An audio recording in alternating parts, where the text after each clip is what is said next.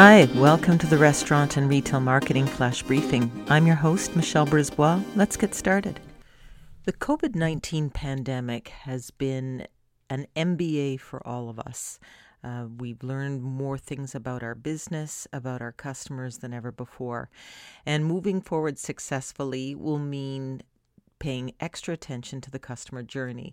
As promised, we're going to do a series on each stage of the customer journey and break it down and look at how it may be changing in a post-COVID-19 environment. So we'll just do a recap today on the 5 stages of the customer journey, which are awareness, interest, purchase, retention, and advocacy. We'll start today with awareness, and we'll look at how that's changed in terms of what's going on in the world right now. There's some research from marketingweek.com that says 83% of marketers in smaller companies say they've learned things about the customer experience that they will apply after the outbreak. And that statistic is 79% of marketers working in larger businesses. So it's definitely we've learned a thing or two.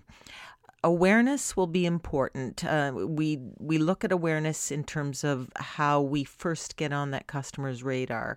They go from not even knowing we existed to knowing we exist, and then move down through the journey in terms of learning more about what we offer, actually reaching out, and then doing business with us.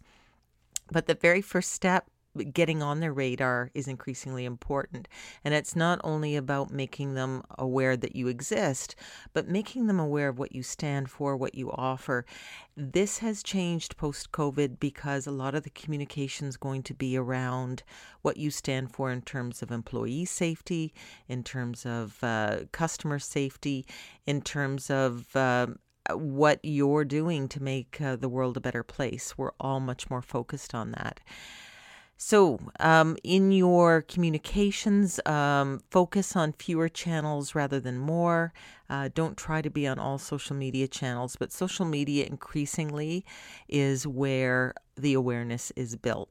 Social media is also, as more tools become available, where purchases can happen. But at this point, it's a great place to build an audience, build awareness, use the right hashtags, and again, at this point in time, show empathy for the customer. Show that you understand their concerns and show empathy for your employees. Talk to you tomorrow. So come on, let's get out.